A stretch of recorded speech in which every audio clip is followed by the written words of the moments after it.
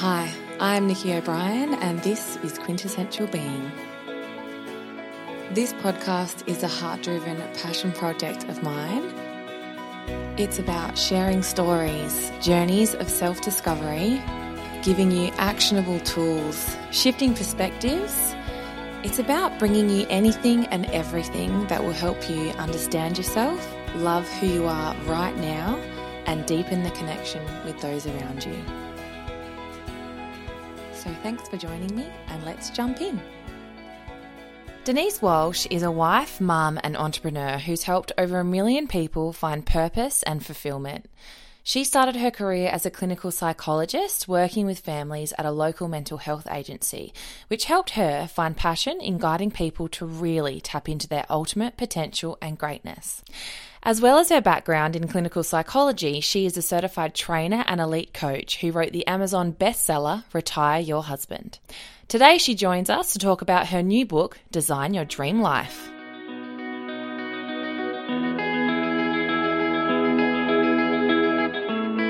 Hi Denise, it is so great to have you on Quintessential Being. And before we jump into talking about your new book, Design Your Dream Life, can you give us some of the backstory of what has led you here? Yay! Well, thank you so much for having me. I live in Grand Rapids, Michigan, and I actually got into the field of psychology pretty early. I worked at camps throughout my college years, and I really fell in love with helping people grow and get better. I was working with foster kids in New York City, and there was a season where I was like, they don't know how awesome they are. Mm-hmm. You know, they come to camp broken and they've had so many traumatic experiences, or even just feeling left and abandoned and all of that. And I got to hang out with them and see them come alive throughout the summer. And I thought, this is what I want to do. I want to help people know how awesome they are. Wow. And really grow. And so I got into the field of psychology because I really thought that was the best way to serve the world and help people and come alongside them in their time of need, but walk them through that journey. And I got my master's in clinical psych and then started at a local community mental health here in Michigan. And I spent about 5 years doing that, working with in substance abuse and in domestic violence. I led anger management groups. I saw people at the jail. I did a little bit of everything because I worked in a small rural town, which means you do everything. Wow. And so needless to say, I thought that I was going to, I got my first job and I was like, I'm off to serve the world. I am so excited about this and I'm going to impact people and it's going to be awesome and I'm going to see so much change. And then you can probably see where this is headed, where I just felt like it was more about policy, paperwork, and procedure and less and less about people. And I went through what they call a quarter life crisis. Mm-hmm. It's like where you go, this is where I'm going to be for the next 30 years. No, thank you. Yeah, right. So needless to say, I felt restless. I felt stuck. I didn't really know what to do, but I knew I didn't want to stay here anymore. And my business showed up in my path. So I've been an entrepreneur for about 12 years now, working an at-home business. My husband and I both have been able to raise our 2 boys, being work-from-home parents. And I was working with my team because I was a psych lover, right? A psych person. I think the personal development side of business really connected with me. And I loved leadership development and I loved pouring personal development into my team and doing retreats and experiences and things like that.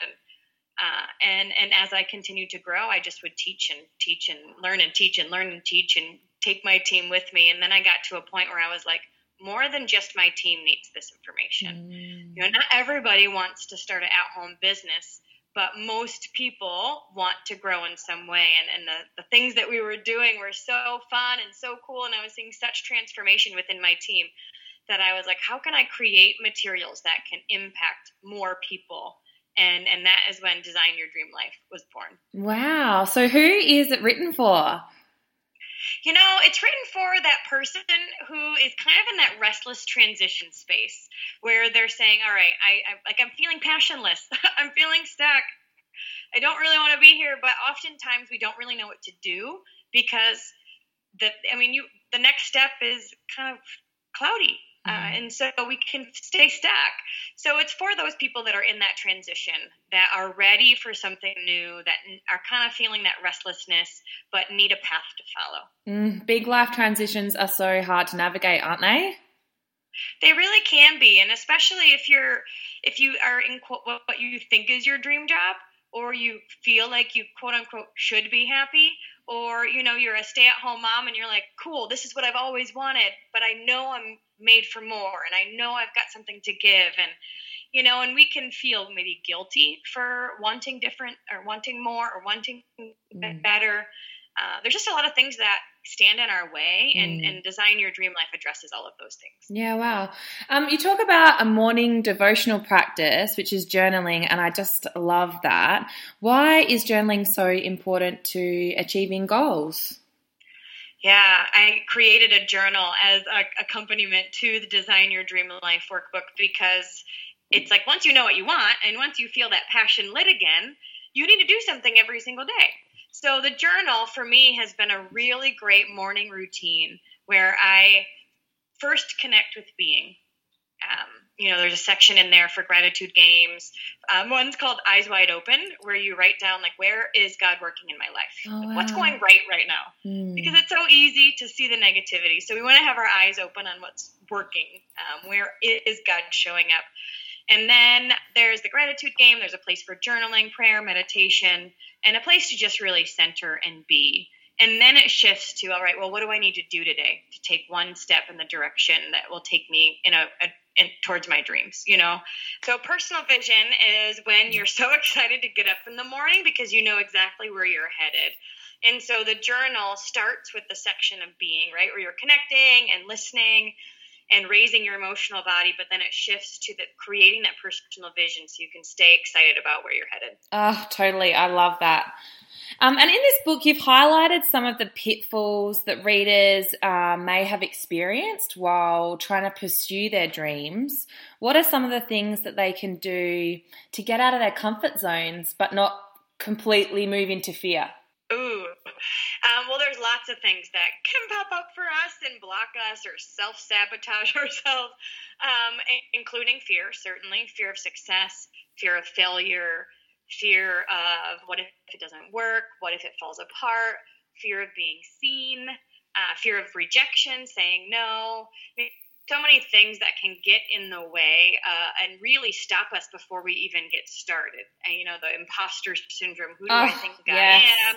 I mean, those are just like everybody that started something and been vulnerable and taken that step has probably experienced most of those fears themselves. Yes. And when we were running to the top of our company, we were experiencing tremendous success, and I still had fear. And so what I realized was that it didn't mean anything. Yeah. I didn't have to take it seriously. I didn't have to give it weight. I just noticed it and thought, well, that's interesting. And I focused more on what I wanted. And so sometimes we allow those fears to be big roadblocks. We think, well, maybe this means I shouldn't do it, or I take this as a sign, but really it's just a part of the journey. Oh, yes. Can we just unpack that a little bit more? Because I love what you're saying here. It's so, like you said just before, it's so easy to see the negativity, and from such a successful businesswoman like yourself, and you're saying that you still experienced that fear, but you went ahead and did it anyway. Can you tell us a little bit more about the transition from it paralyzing you to being able to use it as fuel to go after what you want? Absolutely. I remember times when I would go to a party or an expo or an event, and I would be listening to Eye of the Tiger or something in the car. Yes! It was nuts. I know. I had to pump myself up because I was so nervous to go. And I would pray sometimes that it would get canceled because I was so nervous to step into myself and be vulnerable and show up for myself, really. Oh, totally. And what was so interesting was that I did it scared, and I had success. And I thought, okay, I can do it scared, and I can still be awesome. And I didn't die. In fact, it was a really great party. In fact, I learned a lot, in fact, I rocked it out or whatever. And as I continued to take action, even though I was scared, my confidence began to grow. Yeah. Now, I still had a bit of fear, but I learned that, again, it was really just a learning curve, and I learned not to give it attention. So what I did was anytime I started having this fear, I would emotionally, and like my thoughts and my emotions, I'd have to switch it. I'd have to go focus on my goal. So I put my goal all over my house. I put my goal on my mirror. I put my goal everywhere. And anytime I had that fear come up, I would just repeat my goal over and over and over and over again. And that became bigger and louder than the fear. Yeah, because that helps you get into alignment with the good feeling, right? Yes, because that's exactly what I noticed. Yeah. I worked towards the highest pin level in our compensation plan for 3 years. There was a year where I said all the right things, Nikki. I said it all. I was doing the work, but my emotions didn't believe it. I would go, yeah, we're going. It was called Black Diamond. We're going Black Diamond. But my heart would go, yeah, right. Yeah. So what I really noticed was that my heart mattered. I really had to get my heart on board and my emotions on board with what I wanted and really connect with it, because that was where the magic happened. Oh, totally. Oh, I love it. With your training as both a clinical psychologist and an entrepreneur, how do you recommend that people, because we talked about roadblocks and, healing from the past is such a difficult thing to do sometimes. So why do you think that it's so important to heal from the past in order to get to a success mindset? Ooh, yes. Oh my goodness. There are so many times when I guess we often just don't know how things are connected. I have a story where I was hurt, like emotionally hurt. Just a friend kind of, we weren't friends anymore, really. And that made me so sad, and I was really hurt, and I was grieving the loss of that friendship. And then on the other side, I'm, working my business and creating products and doing things. I didn't think they were connected. I didn't. Until one day I really decided to call my friend and work it out with her and tell her what was going on and forgive her and really, repair the relationship.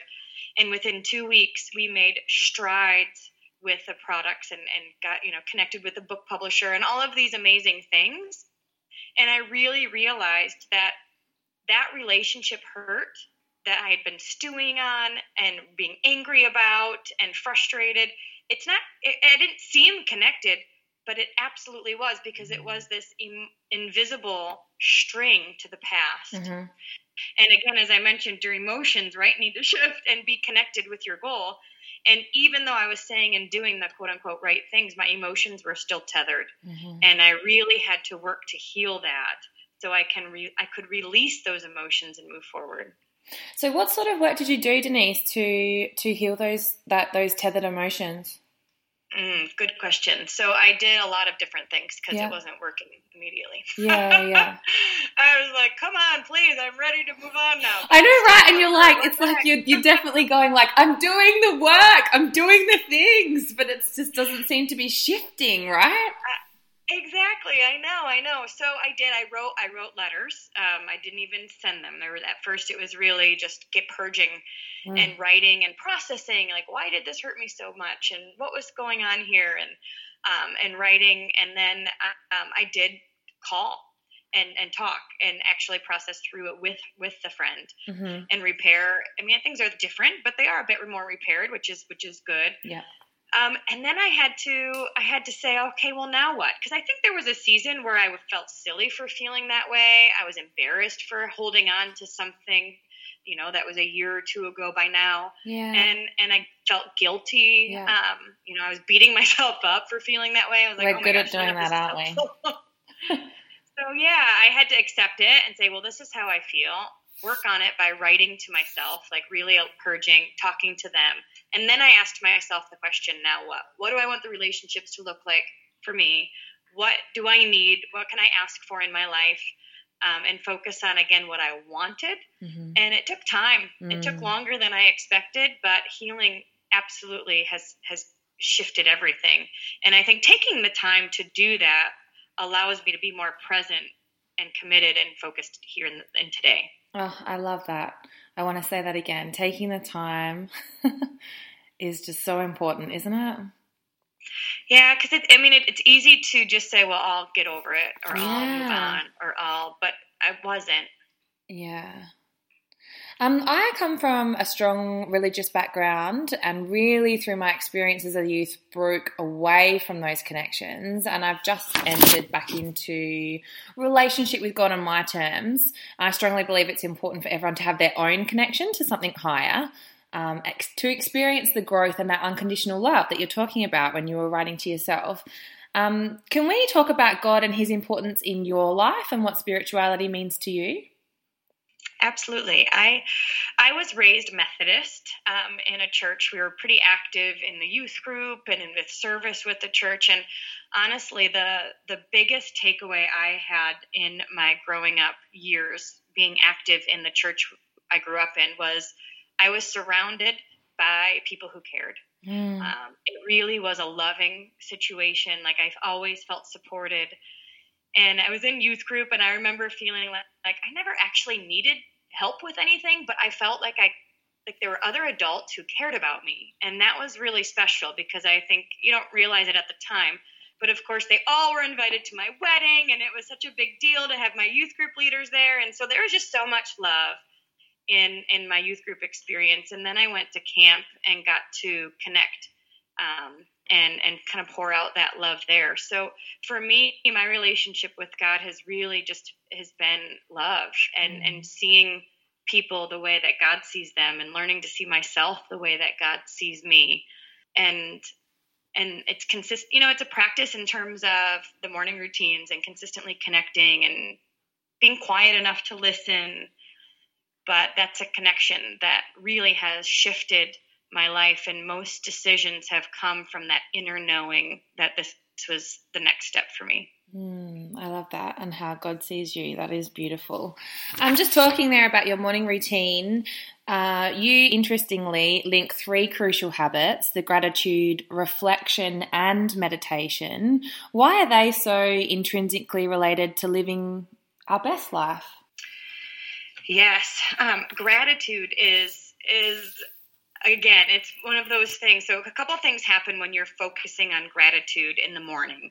You unlock your reticular activating system. So gratitude raises your emotional body, right? And gets your eyes focused on what's working and connects your heart to what's working in your life, and being grateful for where you are. And of course, when you're grateful, you get more of what you're grateful for, and that kind of thing.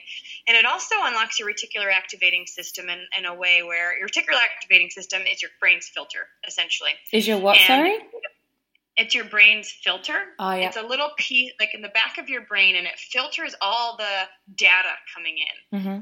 And we have so much stimuli coming into our system that the brain needs to decide what's important. And so when you're focusing on what you're grateful for and what you love and what's working, even if there's stuff that's not, because life is still happening. But when you're focusing on what you really want, then you're training your reticular activating system to see that. It's kind of like when you are shopping for a car, and maybe, I don't know, you want a yellow Beetle or something, and all of a sudden you see yellow Beetles everywhere, when they probably were there before, but you just didn't notice them until now. You're thinking about them, and your reticular activating system says, oh, I think this is probably important to her, so I'm going to show it to her. Mm-hmm. It's like, when you're pregnant, you see pregnant people everywhere. Yes. They're probably already there, but now you're paying attention, and your reticular activating system is allowing that in for you. So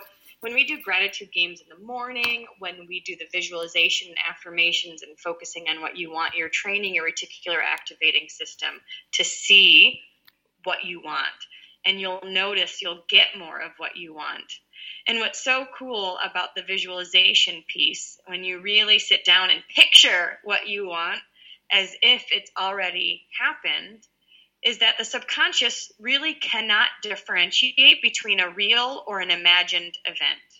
So it's like the subconscious's job to make it happen for you. The how has to show up. It's kind of like gravity. So your job, my job, is to just stay so excited and clear on what we want and take steps every day and allow the how to show up.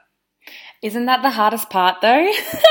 Like I've heard that before, and I feel like that's the really difficult aspect of it, because I feel like as humans we're so used to trying to work out the how and make it happen, you know. We can get caught up in the process rather than just concentrating on the what, like you said, the what and the how this is going to make me feel. We can definitely try to I mean, it's one thing where we want to take action. You don't want to necessarily sit back, but yet you want to trust. I think trusting the process can allow you to take action without striving or anxiety or frantically taking action. You're taking steps, trusting that the next step will come. Yeah. And why is the reflection aspect so important? Yes. So reflection gives you a space to write. So that's the purging. That's the journaling. That's the I say, don't think, just write. Just allow yourself to write, because things will bubble up that you didn't know were there. And having that space is special. Yeah. Now, one thing I do, if there's 2 suggestions I have, if somebody says to me, I don't understand journaling. I've never done it before. Yeah. There's 2 things I recommend. The first one is to just start writing about your day and just say, this is what I'm doing today, and I'm really excited about this, or this is what's happening, because again, things will start to flow. Mm-hmm. And then the second thing is just to simply write a question. If you've got a question, where should I move? Or which job should I take? Or what about this? Or what about that? You can just simply write a question and then allow yourself to answer it. And those are 2 good ways to start the journaling process if you don't feel like you've done this before. Throughout this book, Denise, you describe the need for creating a clear personal plan. What is that exactly, and why is it so important? Sometimes I feel like I don't know what I want. Yes, that's honestly a question we get a lot is, I don't even know what I want for lunch. Yeah. How am I going to know what I want next week, let alone 5 years? And so what I recommend for people who are working through this is, in the book we give 7 areas of life. So there's family, finances, friendships, health, hobbies, business, and giving back. And I really create a space because, again, I'm a psychologist, so I don't want to be just a talking head. I want to create the journey. So there's lots of room to write in the book. There's lots of room to go through the exercises right there in the book. And so I ask you to brain dump in the book what would make each area a 10. So on a scale of 1 to 10, 10 being living your dream life, what would make it a 10? And just to brainstorm. And I think that is part of our block sometimes, is we don't know what we want because we don't even really know what's out there. And we're scared to get it, like you mentioned before, right? You're like asking like your deepest heart's desire, but it's almost like you don't want to say that out loud in case you don't get it. And I think because we wonder, how would that happen? Yeah. We stop ourselves before we even go there. Yes. So just brain dump.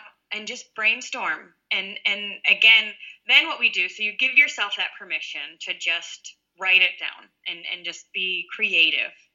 And then I recommend that people pick one to really work on. So if it's, for example, when I did this one time, I thought about taking my dad hiking in Ireland, because we're Irish and he likes hiking, and it's beautiful there. Yeah, and totally. None of us have ever been there. So I thought that would be a really cool trip before he gets to be too old, right? I can take him to Ireland and go hiking. So if that's my one thing that I really want to focus on, then you can put it on your calendar and you can reverse engineer it, and you can say, well, how much is it going to cost, and when should we go, and how is flying, and what does this look like? And you can really get into the nitty-gritty of that one specific goal and get really clear. And I feel like when you get clear on that one thing, it kind of is that decision. They say suicide is the death of self. Homicide is the death to others. Decide is the death to all other options. So when you decide, you can take a step confidently in that direction, and you'll find that by having a one focused goal, you'll be able to accomplish so much more. Yeah. And then it's almost like a snowball effect. Like once you accomplish that goal, you realize that you can start off with the big vision and work backwards and work out the small details and move through the process. Yeah? Yeah. And then it doesn't seem so crazy and big and hard. Yes. We're basically discussing inspired action. Can you describe for us why this should be such an important part of our lifestyle? Yes. So inspired action is really when you're doing action that's connected with your passion, where, think of the things that you do when time goes by so fast and you're so excited and you're kind of in the zone. That's inspired action versus forced action, which is more like Snow White and the Seven Dwarfs, hi ho, off to work we go, and nothing ever happens. Yeah. And so connecting with your passion and doing the things that bring you joy, you'll find that you're in that inspired action, and the how can show up so much more. That next step can show up so much more because you're emotionally connected to it. I love it. Denise, thank you so much for your time and energy today. Before we go, where can we access this book? Where can we learn more about you? Yay! Well, thank you so much for having me. I do have a freebie for you guys. I'd love to offer you the Dream Life Action Planner because, again, one of the objections I get is, Denise, I don't have time. I don't have time for anything. How can I add one more thing to my plate? And so what the Action Planner does is give you a place to do that brainstorming, prioritize your calendar, and then really put things back in your schedule that are important to you and taking you somewhere. And then you can get help for some of the other options, or maybe put it on the back burner or say no for the season. But it gives you a choice to really take that control back and own your schedule rather than your schedule owning you. So if you go to denisewalsh.com/action, denisewalsh.com/action, you can get the PDF of the Dream Life Action Planner. And then my website is denisewalsh.com, and the book is going to be on Amazon and as well as dreamlifetoolkit.com. Beautiful. Thank you. Thank you so much for that gift for the listeners also. I just love that clarity, heart-based alignment. You can just get so much more out of life. Absolutely. And you know what? I don't want to be 80 years old thinking, man, what if I had listened to myself? What if I stayed in a place I didn't like for far too long? I don't want to have that. So I've really decided that when I feel those inner promptings and that nudge to say yes, even if it's scary. And so this book is a labor of love and saying yes to those promptings, and I'm really excited to get it out into the world. Well, thank you. You are indeed a gift to the world. Thank you so much for your labor of love. Thank you, Nikki. Denise Walsh there, talking about her new book, Design Your Dream Life. As always, thank you from my heart to yours for listening today. And if you loved the show, please leave a review or rate on Apple Podcasts. And you can head to quintessentialbeing.com for all the show notes and info. Till next time, big love.